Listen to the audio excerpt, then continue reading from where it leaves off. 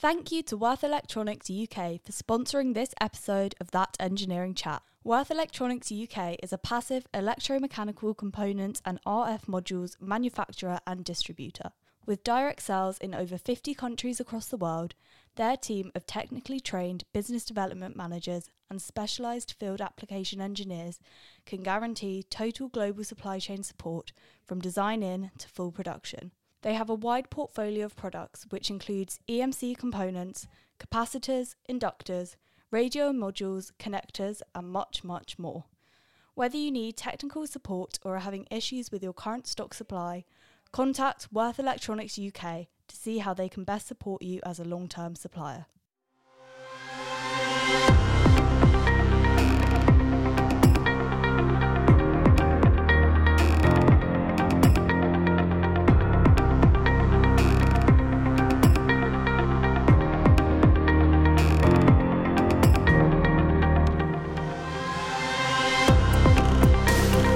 Hello, it's Nicole again at the EDS show, and we're here, That Engineering Chat, on behalf of Chatty Hatter, for the EDS takeover, kindly sponsored our series by Worth Electronics. Thank you very much, Worth. Little shout out to you. We're here talking to exhibitors, but also speakers, because when these collectives go out, some people might not have been able to get to the show for one reason or another. So we're very lucky to have grabbed David from UCL, who's just been speaking on a round table. Hello, David. Hello.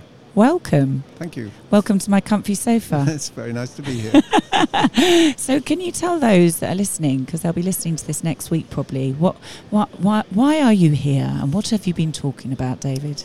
So was on a round table discussion about ethics and bias in engineering. Okay, love engineering it. Decision making, and with a particular aspect of artificial intelligence towards the end as well. Talk to me a bit more about that. Yeah. I mean, treat me as a newbie, So please. let me tell you a bit and why I'm here, Yeah. why I was on it really is I'm an engineering professor, but I was asked by the Royal Academy of Engineering and the Engineering Council a couple of years ago to chair an engineering ethics reference group. Mm-hmm. And it was, what are we like? Is it good enough? We want to really be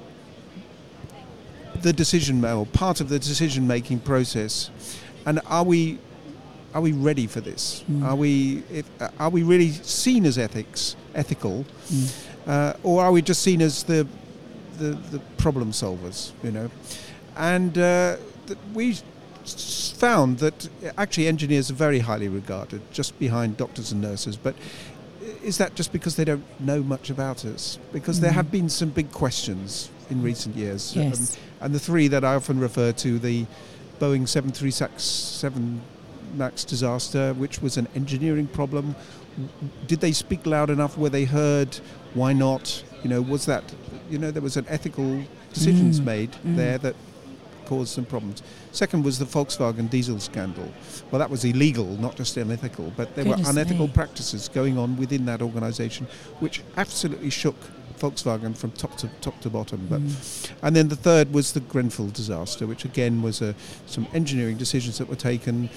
Were they listened to? Were they able to speak up? So, there's some questions then about are we doing well enough? And so the report then landed a series of actions that are now ongoing for the engineering profession as a whole. One around leadership. Yeah. How can we provide better frameworks and so on to really be thinking about ethics at the leadership end, and leadership in the most inclusive sense. Everybody can provide leadership at whatever part. Education, training. Do we talk about this at university? Not very much, I'm afraid to say. Okay. And I'm not, I think there's a piece for the universities to really be thinking about, or the engineering faculties to be thinking about, are we really supporting people to be able to have those, the academics to be able to enable those discussions, because our students want to discuss these things. I think we've talked today about the fact that it seems to be a generational shift. The younger generation want to be more sustainable, more ethical in what they do.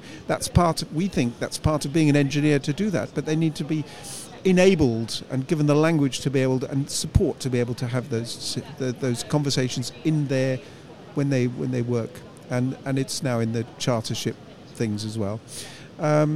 third one was professionalism. So every day, a lot of these decisions are not the very grand decisions like I just referred to. What is an ethical energy policy for a country? This is actually a lot of these ethical things is every day. How you treat people, what you do with the little problems that you might be solving on a day-to-day basis. Have you really thought about the other people who are involved in this, who will be the consequences of the decisions that you made? So think ethics before action, so that they're always thinking about. And many people do, but not everybody Many people does. don't. And, yes, and they're not necessarily supported and encouraged to do that.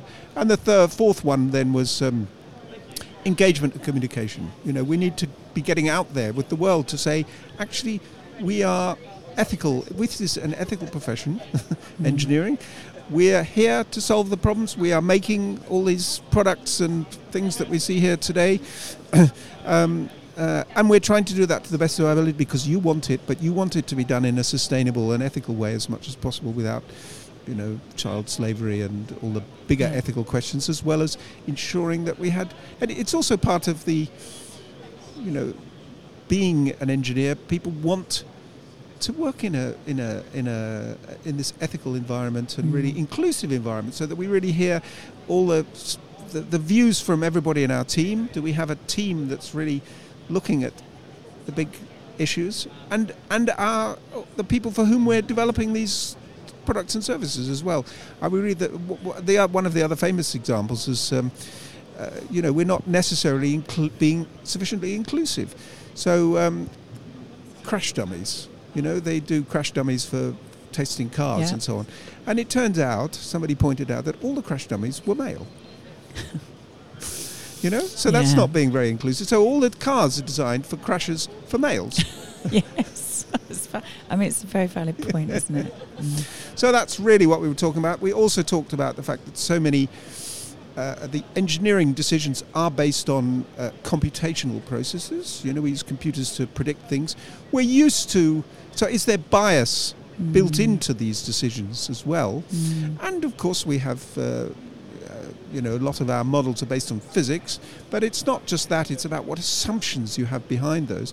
But now this new world of artificial intelligence, where we have these models, but the artificial intelligence grows and develops them on the basis of existing data. So the whole point about artificial intelligence is it learns and learns and learns. But if you're using out-of-date data from a long time ago with a completely different set of people, and not being really inclusive about the fullness of the population, you build in bias. The famous one is facial recognition, which was all white, not just males, but white people. Absolutely. And so, artificial intelligence, that's where the bias is built in. So you just always have to be aware and conscious of trying to be as inclusive as possible of all the users and potential stakeholders, whatever they might be, the buyers, the sellers, everybody. It means we have to be more thoughtful about all the people in it, and sometimes that takes longer, but we really need to develop our systems for the modern world. And is that because, that's something that really needs to be integrated very early on, isn't it? Yes. As early on in a process as possible. How is that? Because it's great that this is happening. It's not great when it happens because of disasters like we've had, like you mentioned. No. They're powerful things, but if good can come out of something tragic, then if it's a way of improving, then and you're learning, then that's something, so that you don't do it again. How it sounds like it's quite complex as well. There's quite a lot to do. It is. Yeah. But it's we have. I see it right the way through the whole process, so that it starts with education and training, maybe even before university, at school level. There's quite a lot of citizenship type things, activities at school, but then we can build on that so it's a bit more consistent, so that within the universities, the apprenticeship programs, the training programs and all that sort of stuff, it's embedded in there, so that, and it's not we do ethics 101 and say, tick, that's done. No. It's everything we do, not everything, but many things, the projects, the bits of work we do, think about the consequences. So what? How will this support all the people who might need to use or exploit a particular technology in some way?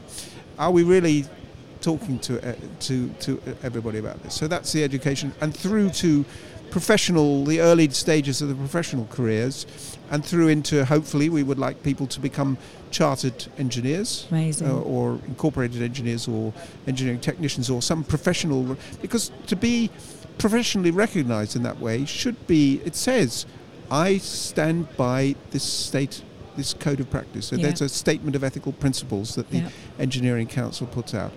And so it's a statement that says, I stand by. It's a bit like the doctors, you know, they have their code of conduct, their Hippocratic Oath and so on. You know, for us, we have this, and you know, there's still a lot of engineers out there who are not professionally registered. I would like to see many, many more of them. It's not compulsory, but it's a statement. It says so that the public can trust. Yes, we want important. to ensure that the public can trust us and doesn't just think of us as, oh yes, well they'll do it, but we can't really trust their outcome.